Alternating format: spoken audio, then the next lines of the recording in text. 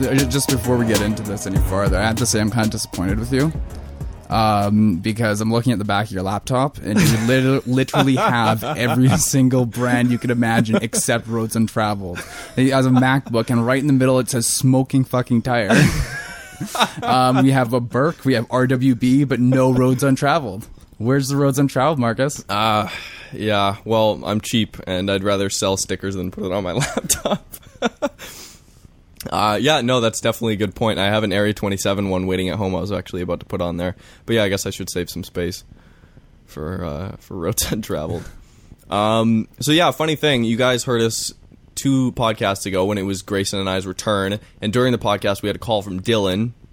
We just have to address this quickly. Yeah. And Dylan, we had a great conversation, and we were all hyped about shooting a Ford GT. Basically, there was just a miscommunication, and we didn't shoot the Ford GT. That's not happening. Well, we could have shot the Ford GT. It just wouldn't have been very good. No, yeah. Basically, it was a miscommunication of the access of us driving the car. Yeah. And honestly, I'm not that surprised. Like, not in that specific scenario. Like, nothing. It was just shit happens, basically, right? Yeah. And that's like one thing I think we've learned over the years. Like, I mean, we've been promised McLarens, we've been promised Lamborghinis. Like, I don't expect anything, or I don't get my hopes up until we're actually behind the wheel of a car anymore. Yeah. No, for sure. And I mean, like, it's totally understandable. I mean, to be honest, would you trust us? No. I don't mean that in like a negative way. Right. But like, just in terms of like, you know, you're a 40-year-old guy with a $300,000 car, or in terms of the Ford GT, what, 500, 750,000, something like that. Yeah. Dollar car, and here's 2 people in their, early 20s with a YouTube channel. Like, would you throw them the keys? I mean, to be honest, I am super grateful, but I'm also very surprised at like the amount of people that have actually given us either their car for the day or just thrown us the keys and say, go have fun. You're the first person other than me to drive it. Like, that is, like, I'm surprised at that. I'm very grateful for that. But at the same time, like, would you be that trusting? I'm nervous to give people the keys to my car. Like, I do, honestly, more than, because I feel bad otherwise. Because I feel like, I just feel like a selfish asshole because I'm driving these cars that people, like, with the Ford GT, with a car that expensive, usually the person or brand behind it must have something to gain. Like, it has to be a trade of some kind. But yeah, like you were saying, all these just owners, just average Joes bringing us their cars. And like trusting us pretty much. I mean, half the time, I mean, you hear me, I kind of feel out the person beforehand, but I'll be like, hey, like, you want to try out my car? Like, it's only fair, right? Yeah, but at the same time, view it in the sense of like, if you had, let's say, recently filmed a Mark IV Supra, right? And that one was pretty done out. Like, there was some money in that one. 800 wheel horsepower. Yeah, that was right-hand drive, though. Yeah, JDM. Right. Okay, yeah. Wide body, everything. But now, I mean, you know, that's a realistic car for us, being the ages that we are and kind of our income. Like, within, like, you know, in the next year or so, like, obviously we don't have the money for that now, but let's say we did, and we're kind of in that situation. Like, would you take that car and go and throw the keys to, like, TJ Hunt or Vehicle Virgins or something like that? No. Now, I don't mean to, like, shit on those guys by any means, but you know, it's one of those things that you have no idea who this person is. They're young. You know, their cars that they drive as daily drivers are nowhere near that same level, right? Well, it depends. I mean, you look at a guy like Parker from Vehicle Virgins, and now he drives like a twin-turbo Lamborghini. Okay, well... Right? Yeah. But in terms of like our situation... Yes, it's kind of like, absolutely. You know, like I drive a Cobalt, you drive a MR2, and, you know, our the value of our cars combined wouldn't cover like a quarter of the cost of the majority of the cars we film. It wouldn't cover that Supra's engine. No. Both of our cars combined value-wise would not even come close to covering that Supra's engine. It's barely an oil change on the Ford GT. Yeah, no, you're absolutely... it's like a yearly service on a Ford GT, probably, which is hilarious to think about. But yeah, no, I mean, probably not, but it all just depends on, like, experience, I guess, right? Which it really comes down to. Yeah. But yeah, I mean, that really comes down to Dwayne and his Mark III Supra. The first, like, we hadn't driven anything. We had reviewed my parents' car, your parents' car, my car. No, by the time we filmed Dwayne's car, we had a number of videos that were out. We had a number of videos that we were actually, like, nothing crazy. That was by far, like, the highest horsepower and stuff like that. Probably the most modified. But, you know, things like the Mustang, stuff like that. I did drive the Cobra before. Yeah. Michael handed me the keys to his Cobra. But, yeah, that was basically the jump. I went from driving, like, a, 380 wheel horsepower Mustang to 740 wheel horsepower. Which made for a good video, I guess. Dwayne's motorcycle, by the way, makes 535 horsepower at the wheel. Now or when we filmed it? No, now, like as of 2 days ago. Holy crap. Yeah. His Hayabusa? Yeah. Okay, so let me put this in perspective. Remember the Supra that we drove, Alex's Supra, a year ago, the one that made sparks on the road? Yeah. Jesse came out. So that one, we kind of agreed that was like, that was pretty much the limit of grip, kind of. We kind of said that, of course, it depends on the car. But I find that, 600 horsepower, if it's a street vehicle, you're not taking it to the track, you're not racing it or anything like that. That's like perfect, right? Yeah. You're using all the power there. You still have more power than you need. So, I mean, like, if you're gunning it down the highway, you still, like, you're definitely using that power, but you still have more to use, but you're not wasting power. Yeah. Right. When we filmed Dwayne's Mark III Supra, that car, it was tuned down to 750. 740, and it was wasting so much power. Like, in terms of, like, the wheels the car's not made to stay on the road. Or, sorry, the car is not made to handle that amount of power, so the wheels don't stay on the road. The wheels spin faster than the pavement underneath them. Yeah. So it's so hard to actually, like, keep the traction just because it just starts spinning, right? Whereas when we filmed the 500 horsepower, what was it, R34? The blue one? I think that one had about 600 at the wheels. Okay, that one felt, I would say, either equivalent or almost, I would say, even a little bit faster than Dwayne's. Oh, yeah. Yeah. And that has 100, if not more, less horsepower than Dwayne's Mark III Supra. Yeah, And I think it just comes down to that has all-wheel drive. It's kind of more designed towards handling that kind of power. Like, the car, it was designed more towards that aspect. Whereas, like, the Supra, it was never designed. Of course, like, the engine was overbuilt, stuff like that. It's a great car. But it was never designed to handle that much power. It can handle that much power. As a chassis, yeah. But the actual, like, the, people who are designing it and trying to figure out, okay, what's the average speed of this car? Nobody was going to think that, they're going to go through 1,000 horsepowers in this car. It's not made for it. No. Yeah, especially like in the 80s when Toyota was coming out. Yeah, like you said, the engines themselves were over-engineered, but people didn't really start figuring that out until like 10 years after the car came out. Yeah. And then they're like, holy crap. But yeah, basically, if you think of Alex's Supra that Jesse got freaked out in, going whatever, that had 600 at the wheels. Dwayne's motorcycle has 535 at the wheel. I just don't understand. Like, what? No, like, I really don't understand. Like, first of all, how do you even use that much? He says the maximum he uses on the street and at the drag strip, where there's no laws, is 360 at the wheels. The only time he's going to boost it up to 535 at the wheels is when he goes down to the desert in a couple months in Arizona or California or somewhere and does a half-mile event. So you're going like 350 kilometers an hour plus there. Because they have the, what are they called? Nitrous? No, I'm trying to think of the name of them. They're the bikes that basically runs on like jet fuel. They're really long. You're basically like hugging. I forget what they're...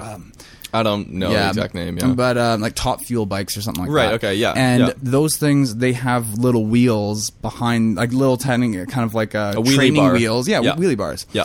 Because it has so much power that as soon as you hit the throttle, if you didn't have that, you would just flip upside down. Yeah. So I don't understand. Like, we filmed his Hayabusa when it had 300 at the wheels, and that was, I don't think he was even getting anywhere close to maxing that out. I think he was going way below what that bike can actually do. I just don't understand why. Like, 300 at the wheels is crazy. The only time we saw him go flat out with that was at the drag strip when we had the GoPro on the speedometer, and you saw it go from like 150 to 250 in like a second. Like, just insane. And it's still on a stock wheelbase, right? So that's why, because otherwise, like you said, it would just flip. Yeah. Immediately, right?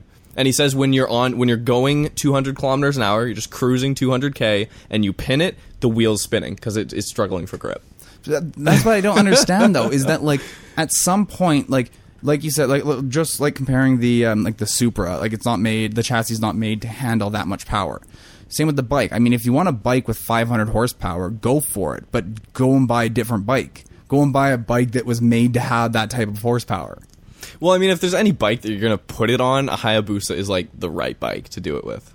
But it's pretty much the fastest production bike you can buy from the factory, right? Like, I don't know very much about bikes, so I'm just going to throw that out there. But when I think of, like, the Hayabusa, and I take a look at other bikes that have been designed for, like, the drag strip and stuff like that, they are extended, they're drastically modified, like, you know, the body's completely different to disperse the actual power from it.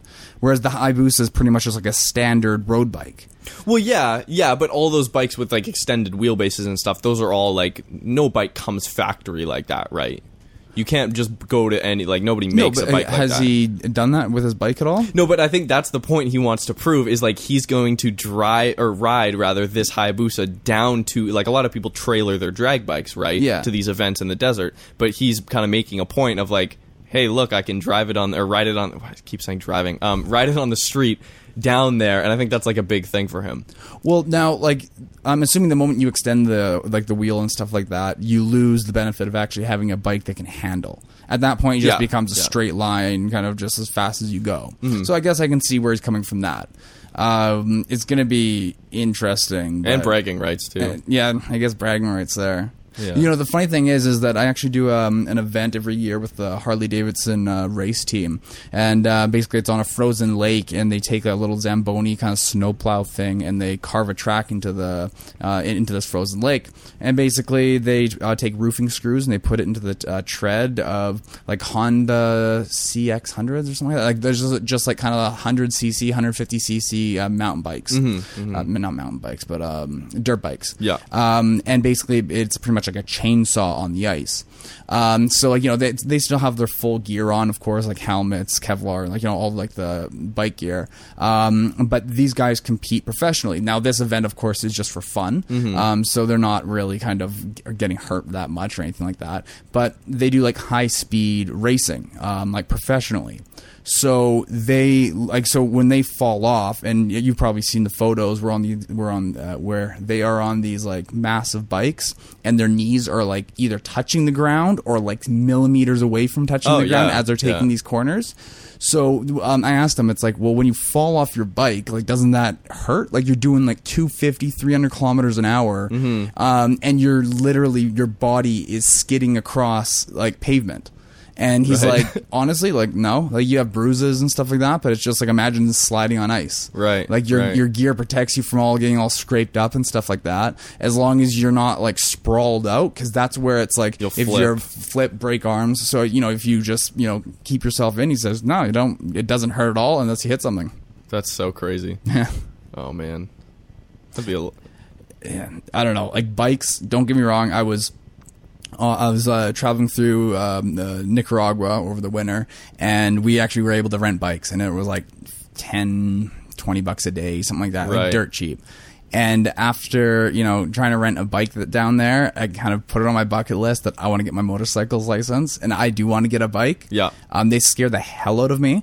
Me, Jesse, and Ulrich were just talking about this last night. Yeah. The motorcycles. Go on. But, like, basically, I have a dream motorcycle, and it's pretty much, I can't say this right now because, of course, once you start getting more familiar with the bikes and you get a lot more experience, my interest in them may change. 100%. But as of right now, there's only one thing I want, and I could probably stay with that for the rest of my life, is like 150cc little, either Kawasaki, like old, like 70s, or like an old Honda, something that's small enough that I could, you know, quite easily, like, lift up into the bed of a truck, something that I could, you know, bring camping quite easily, just like very small, just kind of like, I don't know if you've seen Eric's blue one, but it's, you know, it's a perfect size, right? Oh, yeah. Like, you know, you can actually lift it up. It's like, it's still heavy, but it's basically just enough power to go, you know, 80. Well, no, you can go faster than that. You can go on the highway and stuff like that. Yeah. But like it's just enough power to do that.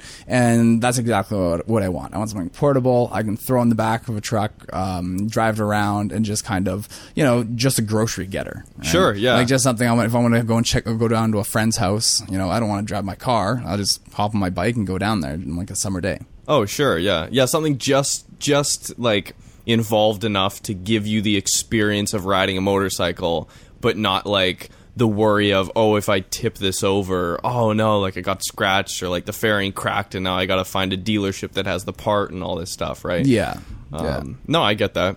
It's funny that how you mentioned like you don't want to pin yourself to a certain bike because your preferences like might change or whatever, and that's totally true from when we started Roads Untraveled till now. Like I've kind of especially with the FCRX7 that we filmed recently, that was like the last of the analog Japanese cars, like fully analog. I'm talking no power steering, no ABS, no traction control. Like my car doesn't have traction control, but it has ABS, it has power steering. It's comfortable. Like, it's fine. I could daily drive it. It's super easy. The steering's really light. You'd steer with one finger or whatever if you wanted. It's quiet inside. But, like, an FCRX7's very much, and older 911s, for that matter, are also very much, like, you just feel everything. And I've found over the course of driving cars, that's what I like the most. Like, the R35 GTR we filmed, scary fast, but I would take an R32 GTR or an R34 GTR before I would have that car. But let's say you had to have one car, and it's your do-all car for the next 3 years, and you have like like under 20 grand. Are you going to want something that is actually comfortable and just kind of like, you can drive it every day without hating your life? It may have air conditioning, power steering, of course, power windows, kind of those luxuries. Yeah. Or would you go with something that's completely just track focused? No, if it's my daily, these are a must. Air conditioning is a must. Does your MR2 have air conditioning? It does, yeah. Really? Oh, yeah. I don't know. It was an option, but it does have it fitted. Yeah, power windows, I don't really give a shit if it has power windows, but... Oh my god, I do not understand how power windows are second to automatic locks, or like actual electronic locks. Right, yeah. right. But anyway, sorry. Yeah, no, my must would be, electronic locks. Yeah. Definitely, like central locking. I would need to have power steering. I would need AC. And I would need some sort of either Bluetooth or auxiliary for my music / podcast. That's it. That's all. Just something that has like that's not like no power steering. I couldn't do on a daily basis. It depends on the size of the car. And like a Lotus, do you think like if that without power steering that you would really notice it? That would be fine, just because there's no engine over the front wheels, right? Well, even your car, like. Your car without power steering wouldn't be that bad. Well, see, I don't really know. Like, my power steering's gone out before on my old MR2. That's like a problem they have, like electronic problem. But it's different because a car with power steering and then the power steering fails is a lot heavier and feels way different than a car that just never had power steering, right? Right. So I would imagine it would probably be fine. But like driving this FCRX7, even that was like... I would not do this on a daily basis. Yeah. I mean, once you're going, it's totally fine. It's Yeah. just if you're in the parking lot with a bunch of people who don't know how to park and you're like in a tight space and there's people honking, like those are my musts for a daily at least. So no, I would not go full track focused. Yeah. I would definitely do manual though, and something in the middle. See, like that's the thing is that like, and within the next year, I would say I'm going to be kind of working towards like, of course, my main focus is, even though I would love to have something that can handle very well, go around corners, like my main focus is comfort and convenience, right? So I mean, like in terms of vehicles, for me, it's for work. So the number one focus is it needs to be able to be convenient and efficient at my work, right? Mm-hmm. So right now I have my Cobalt, which is held up great. We've definitely put it through its tests, but now, we have too much equipment, too many Pelican cases, not enough room. It's kind of like, it's becoming more inconvenient. So yeah. I would probably just, again, like go get a truck, go get like a, like a Surf or something like that. And then go and get a track focused car. Because the problem is that if I try to do too much, like, lower the truck and just try to get too much out of that, I think I'll end up wrecking it and making it inconvenient again. Yeah. So, I mean, like, I do want something that I can take around a corner, like, not like as fast as your car, but something that can still go around a corner. And I don't want anything crazy high because I just hate the feeling of like going down the highway and taking a corner or something like that, or start to turn and, you feel like the body start like shifting. Like, I hate that. Yeah. But it's just like, again, for me, at least for my next vehicle, it needs to be just high enough to clear a curb. I want to be able to have, both tires on the pavement with a curb right in the middle, and that's going to be the deciding factor of how high I want my car. Yeah. No, that makes sense. Yeah, practicality. But again, it's kind of like, I definitely see the attraction to, trying to get the most with your money, so to speak. You want something you can have fun with, but you want still something that you need to get from A to B. Yeah. It's just that, like, for me personally, it's like having a car that's either not enough space or not reliable, or I can't take on a long road trip or something like that. That's more of a nuisance and more of an annoyance than having a car that doesn't handle properly, right? Sure. You kind of have to like, weigh the pros and cons, but yeah. Well, yeah. There's no car that does everything well. It does not exist.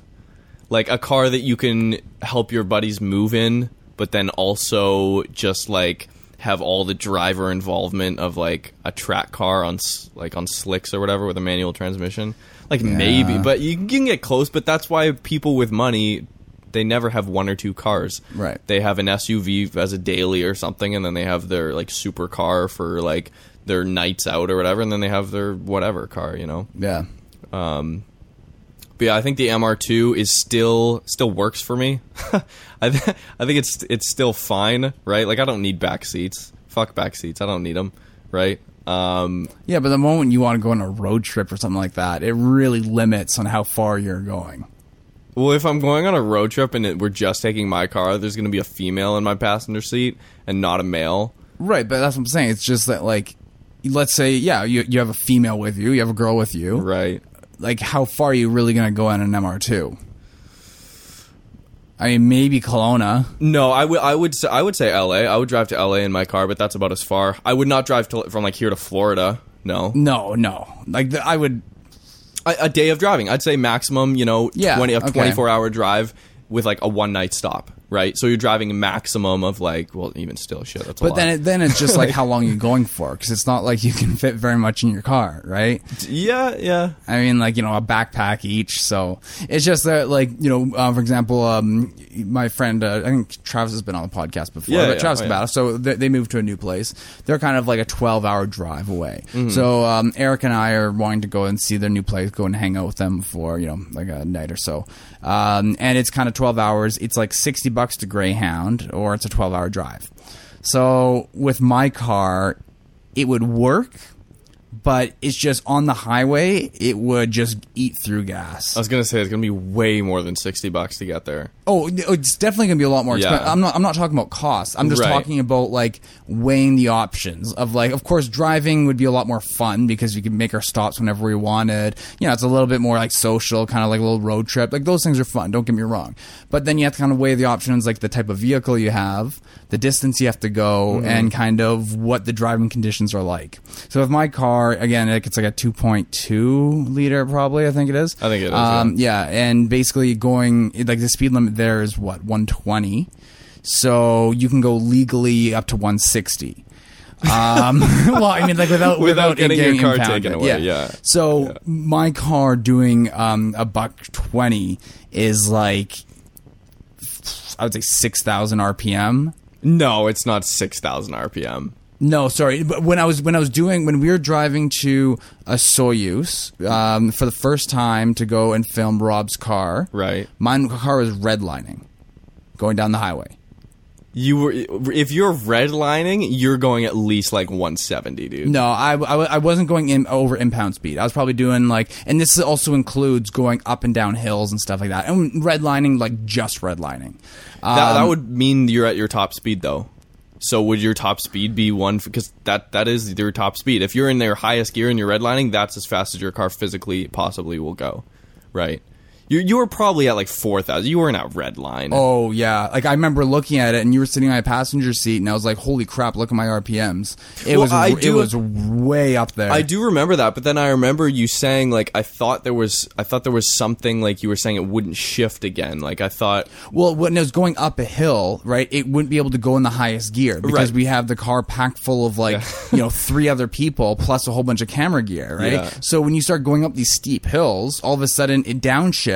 And then it starts, and when you're going up a hill that's and with the highway that we drive on, there's hills that are very gradual, but they go on for a long period of time. Oh, yeah. So I'm not talking about like going downhill or something like that, because obviously that's not an issue. No, that makes sense. It's just kind of going up that slant with a car that's completely packed. You're like, of course, maybe it wasn't redlining the entire time, of course, but like, it was definitely like tapping it on a regular basis to the point that I had to really slow it down. Yeah. I can see that. Yeah. So it's just kind of one of those things that it's like, it's putting a lot of stress on a car that's not made to go that fast for an extended period of time. 12 hours of doing like high RPMs, like with an engine that has 160,000 kilometers on it. Like, it's one of those things. You gotta weigh the options, and I hate being restricted to the speed I'm going, just in terms of like, especially driving back from Kelowna with Ulrich C63 AMG 7 gears. Well, the problem with that is that we ended up having a damaged tire. So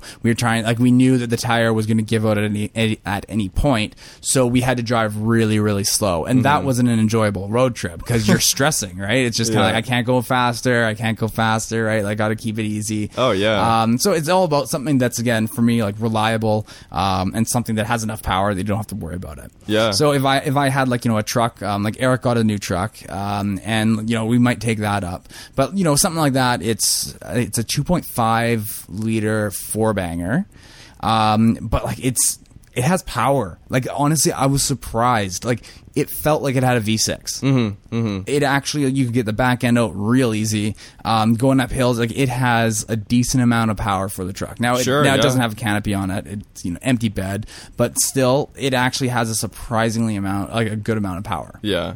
Well, yeah, I mean, if you think about it, like a Mazda B2500, that was a 2.5 liter as well, but that's a V6, right? So if you have it, they're both 2.5 liters, it would just... I think his is the 2600.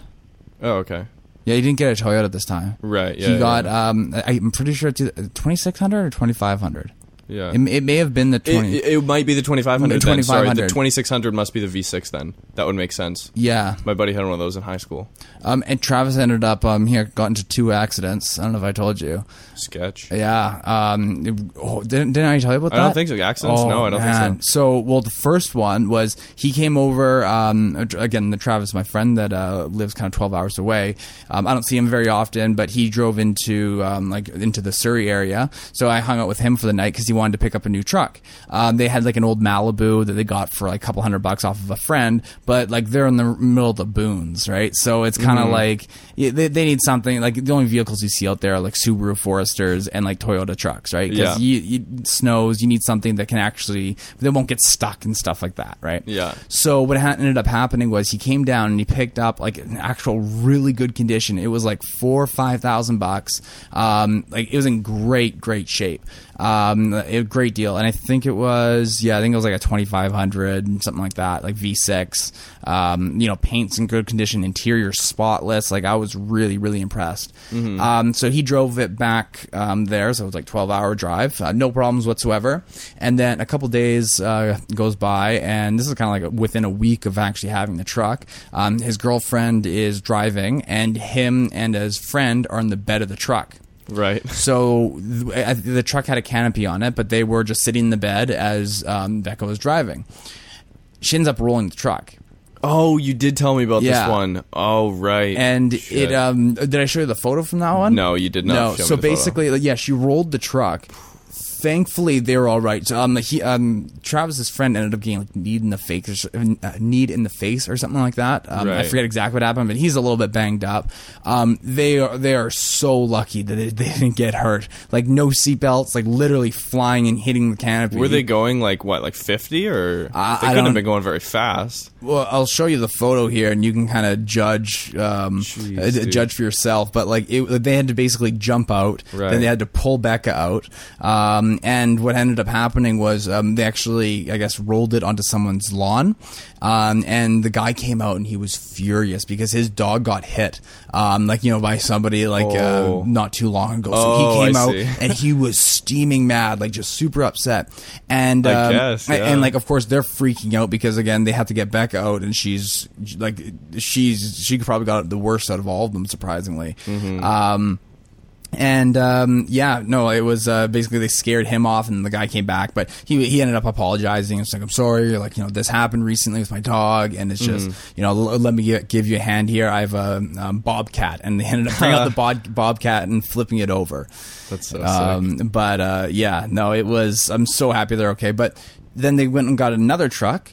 And then she was driving again. I don't know the full story behind this one, but it ended up getting totaled again. So now within like a month, maybe less, they've gone through 2 vehicles. So now they're on their 3rd that they picked up.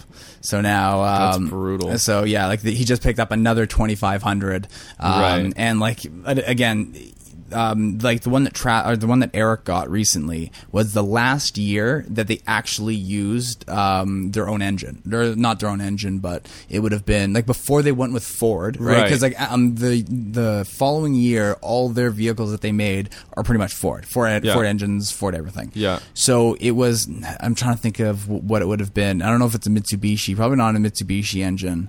But they were actually putting like a Japanese engine inside that year, so it's actually a reliable car. Yeah, right. yeah. But that's that's the truck there. Oh my god. Yeah, that's so freaky. So did it just like slide for like quite a ways, or the canopy's like off?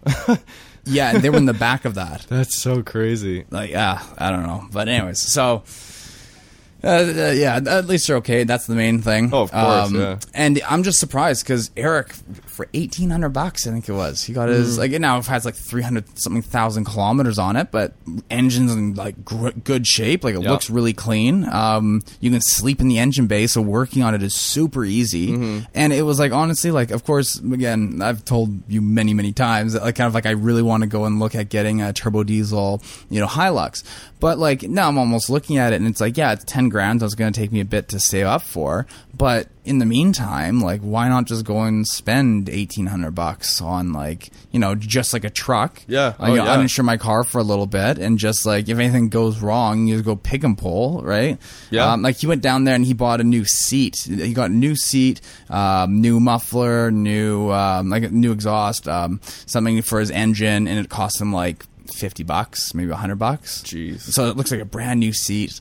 But anyways, yeah. No, I mean it's surprising what you can get if you know what to look for. Right? Oh yeah, and it's the thing of like mileage. Like I've come to realize mileage doesn't really matter as much unless it's like a Skyline GTR or a Ferrari, where those engines are very like their prime is 0 to 100,000 kilometers kind of thing.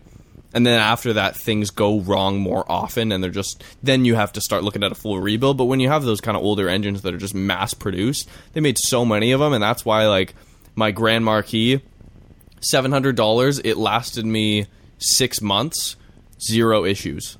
All I had to do, initially it had a big misfire. It was running on 7 cylinders when I got it.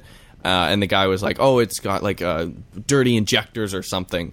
But then I thought to myself, I'm like, well, if you knew it had dirty injectors, you would have had to pull out the injectors, at which point you would have switched the injectors. Otherwise, you're a dumbass. So I knew it wasn't the injectors, but I just kind of took a gamble, a $700 working car, whatever. Yeah. All I had to do was change the spark plugs. That's all it was. It's the spark plugs, right? Okay. So, and then it ran fine for like 6 months, and that thing had unknown mileage on it. That was like. But now, did you? So you ran that for 6 months through the winter. But now, did you have any engine problems at all? No. So after you fix the spark plugs, no engine problems whatsoever. I know you had a loose wheel bearing. When I sold it, the wheel bearing was fucked. It was basically undrivable when I sold it. So yeah, it had gotten to the point where but that wasn't an engine thing. Like that was something that happens on all cars. You know it happens. It doesn't happen unexpectedly, right? Yeah. It's not something that just breaks. It's something that you develop over time, like you know with my car. Yes. So I mean, when you view it in that sense, like I don't really care about that stuff. The stuff that I care about the most is the stuff that would break down and leave you stranded. Yeah, that's all I worry about, right?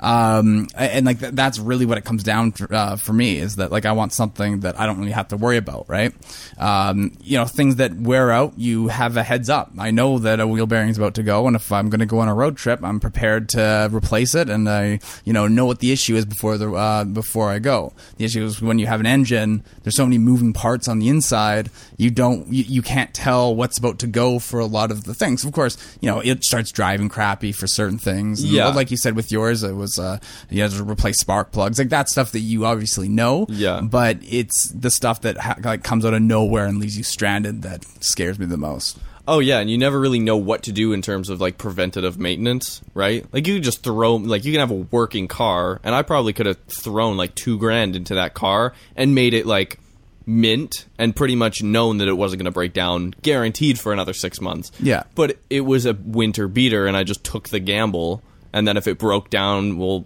I was worst case scenario out $700. Yeah. At the very worst, right? But I do remember actually it had one thing that was I'm pretty sure one of the valve cover gaskets was leaking a little bit, which was causing the spark plugs to misfire because there was oil getting into the spark plug chambers. Right. But I switched the spark plug once, and it was fine for like 5 or 6 months. Wow. So it was like a very slow. So I miss that car. That was I miss a big V8 in general. Like honestly, like after talking to Eric, after having this conversation, like I'm probably gonna start taking a look just on Craigslist, see what I can find for like under $2,000, and just something that I can beat on. If it breaks down, worst case scenario, I'm out $1,800 or whatever it is. Like nothing too crazy. Yeah. But something that I can I want to start saving up for something more reliable, but I don't want my car to hit 200,000 kilometers because it's going to, like, it's a 2009, right? So, and a 2009 with that many kilometers, it's going to go down in value quite a bit, and it's not worth a whole bunch as it is. Right. So, again, it's just, I want to find something that's decently reliable. Yeah. Well, at least your car has known mileage.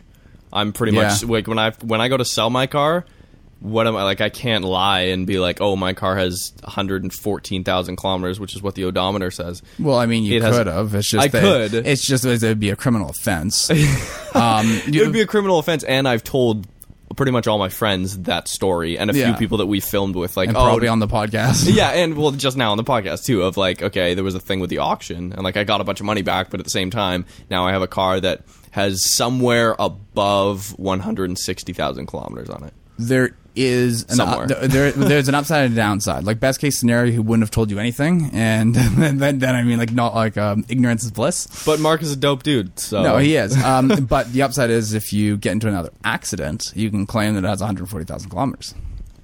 Yes, it's true. I mean, like, oh yeah, because I'm assuming you had the car that came in, right? Mm-hmm. It was registered. Everything was registered at the actual odometer because you didn't know there was a problem until all the paperwork was done. It's on the record, yeah. So all in terms of ICBC, there's nothing really like wrong with it. Yeah. No, when I got it, the odometer said I think 94,000 kilometers or something like that. So best case scenario, get rear-ended by another semi-truck. Yeah, well, I mean, the way ICBC is going, I don't think they're going to be cashing out too many big settlements anymore, but who knows? Yeah, I don't know what's happening. We also chatted at length about that yesterday. I mentioned I told them about our this is what happens when you actually drive the speed limit video that we should shoot once we have a cloudy day, so to speak. Yeah. But yeah, I don't know.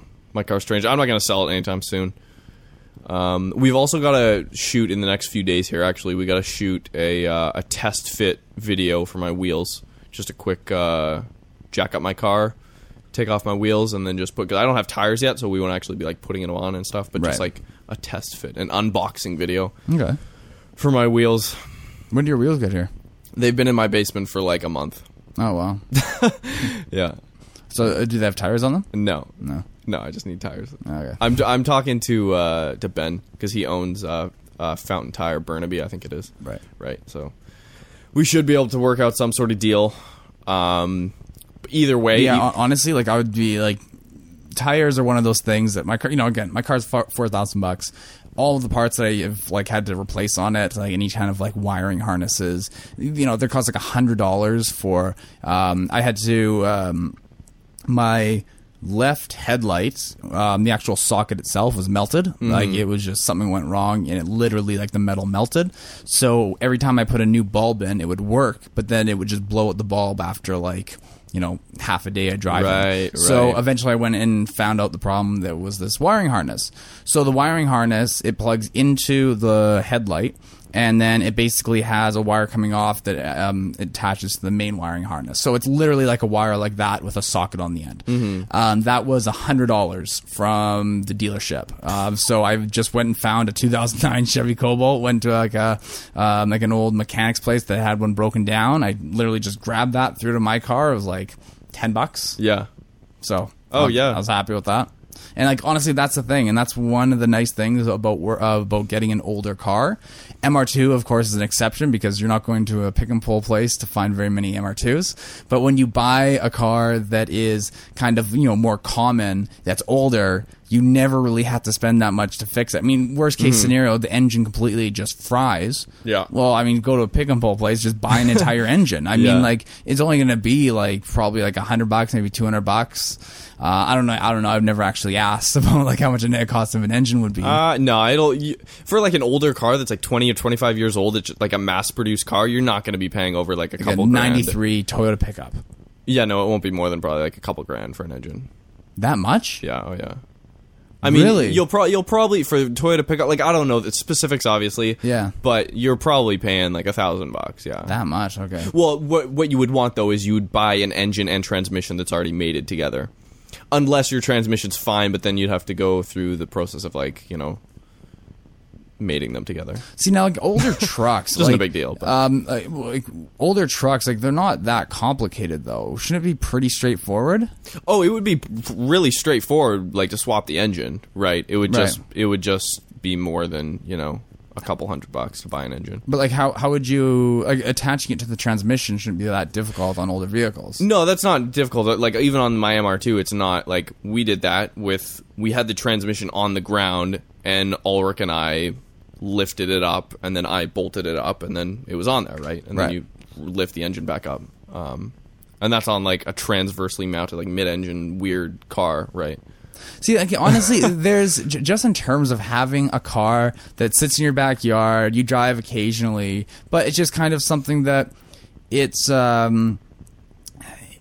You know, to have something that's kind of like a hobby where you go and find parts. It's like going and finding like kind of like a project car, but something that already runs, right? And it's like, all right, well, my seat's in kind of crappy condition, so every once in a while, if I have a weekend free or something like that, I'll go take a look at the pick and pull places, kind of call around, and then you find something, and then you kind of like a treasure hunt kind of thing like that. It's like, oh yeah, I got it, and it's only like dirt cheap, and then swap it out. Like that's what I did with my car, and it's like I found this 2009 Cobalt that was broken down. And I'm like, all right, well, you know, I got the wiring harness, but what else do I need? I mean, like, you know, this is worn out. Maybe I want to swap out this, and you go from there. It's just, I don't know, it's kind of fun. I mean, like, more than anything else, it's just like a fun way to spend a Saturday, grab a couple of beers, just kind of work on your car a bit. But oh, sure, and you don't have the headache of like, oh no, like my turbo's having electronics issues and stuff. Like when it's a car that you're actually.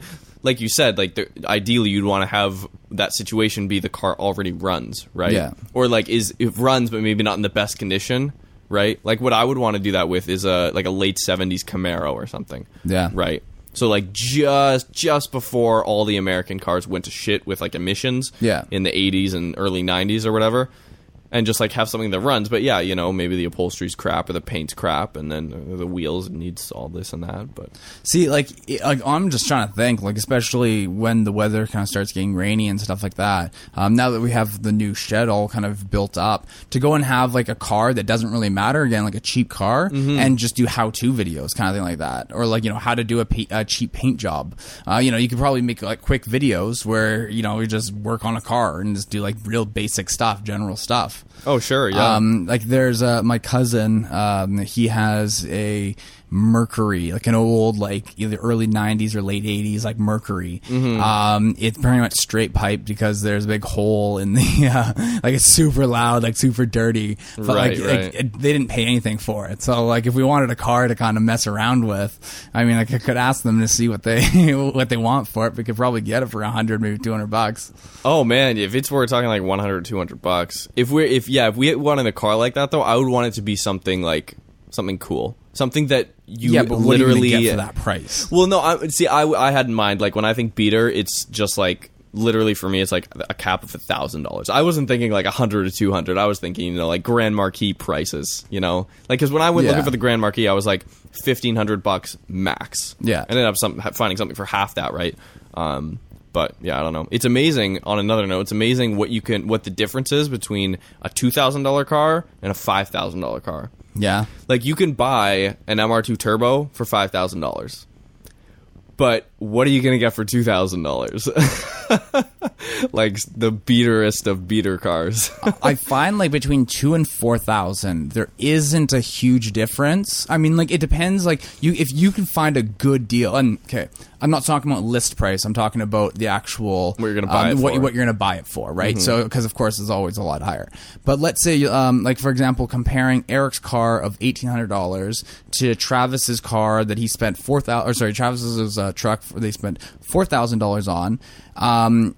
Travis got a canopy. Mm-hmm. His interior is nicer. And I think maybe like a little bit of better suspension, right? But like very like, a canopy of course costs money. I mean like that's regardless, it's gonna, set you back a little bit.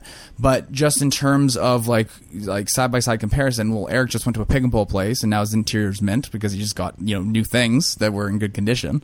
He got all of his springs, got all of his exhaust, like custom, like it's super basic. So it's very easy just to grab some pipe and bend it and weld it and you're good to go, right? Yeah. So it's kind of like you can take an $1,800 car and turn it into a $4,000 car pretty easy with only like a little bit of money. That's true. But the moment you go into the $5,000 category, like you were saying, it's amazing how much of a jump that is. Oh yeah, because you go from like a crappy mid '90s, or I don't want to say crappy, but like a mid '90s old like Toyota or Mazda. Then you jump into like a 2003, 2004 Tacoma. Like that, there definitely is an actual noticeable jump there. Mm-hmm. Oh yeah, but yeah, and then you look at what's the difference between a $50,000 car and a $70,000 car? Depends what you're looking at. Like not much in most cases. Yeah. Like when you buy it, but I don't know. It's weird. Yeah. What do you say we wrap up? I think that's a good podcast for today. 50 minutes. Wow. Oh yeah. Good show. Anything else we want to let the... Oh, yeah, I guess thanks for 1 million fucking views in like 7 days. Oh, on the trike video. That's stupid. Oh, my God. It's our second most viewed video we've ever made. Do you think it's just because Drive posted it? Or do you think it's because a whole bunch of people posted it from Drive or shared it from Drive? Or? I think without the Drive boost, I don't think it would have hit 1 million views as quickly. Right. Not nearly as quickly, but I just Over think... time. Yeah, I think that was just the initial kick. Yeah. But honestly, I think it was just... It's unique. Like, I didn't... Honestly, it was crazy and unique and it's a one-off, but I didn't think it would hit 1 million views. Like... Has it hit 1 million? Oh, yeah. I thought it was like 900,000. 1.1 million now. Wow. It's at 1,100,000 views. Holy crap. Past Nick's R32 GTR. To the 32. Past that video. I'm surprised that the... what did we release recently? The red car. The S15. Sylvia. Yeah. I'm surprised that video's not doing any better than it is. You know what it is? What? It's the ad.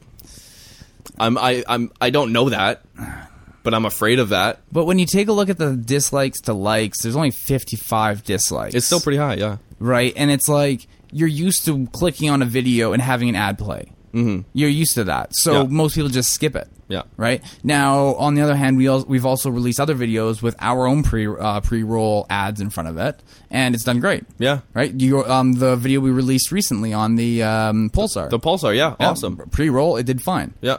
So, like, I mean, yes, people bitch about the ad for sure, but they're not going to leave a comment after watching the ad and then not watching the video.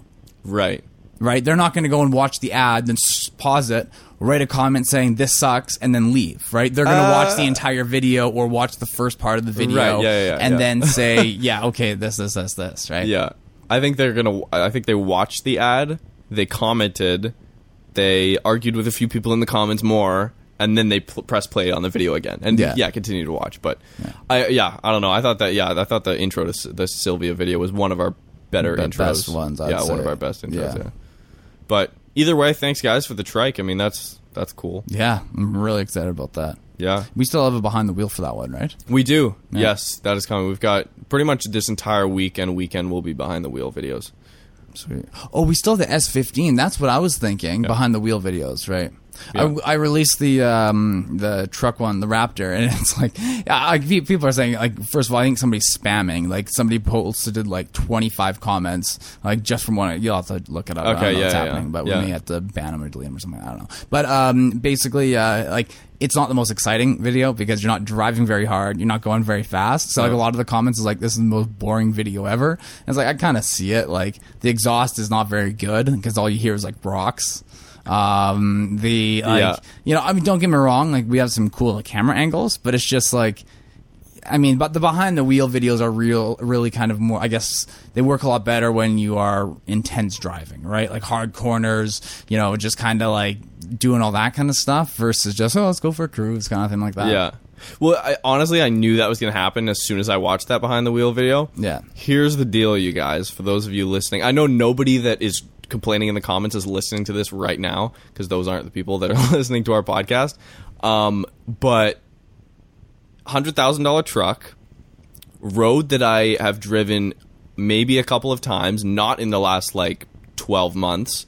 And yeah, that's about it. a $100,000 truck on a road I don't really know well. And with bears and other cars and stuff. No, like, don't get me wrong. Less than 2,000 kilometers on it. Like, if I get a rock chip in that, that's coming out of my damn pocket. No, like I'm not saying that like it needed to be more intense. Yeah, it just can't. I mean, first of all, it's a massive truck, so it's not like you're going to start whipping around corners. You don't have confidence in it, right? And also, you're on gravel. So, like, I'm not saying that, like, it would have, like, that we should have done a more intense behind the wheel. It's just we wanted to do something that wasn't on a street.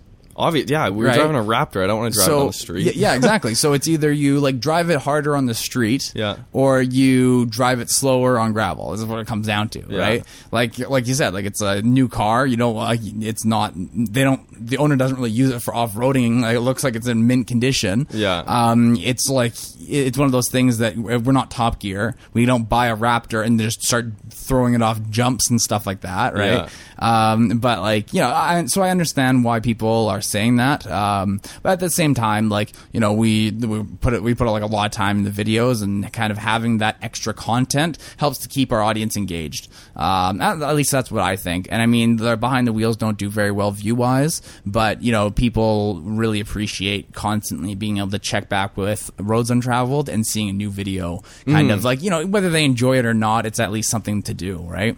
Oh no, absolutely, yeah.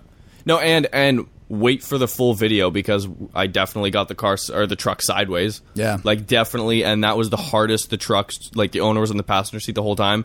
That was by far the hardest the truck's ever been driven. Yeah. And probably ever will be driven, not gonna lie. Like, they're just, you know, those that they take it camping, and it's their truck. It's the one staple vehicle in their garage that is, like, lifted and capable of going off-road. Yeah. And they went with, like, one of the most expensive, most capable ones on the market today. Yeah. Like, that's awesome, right? But yeah, just wait for the video. I mean, we took it up to, I don't know, like 80, 90, 100K. When we were doing flybys, I was flooring it. Yeah. Like, getting sideways and stuff.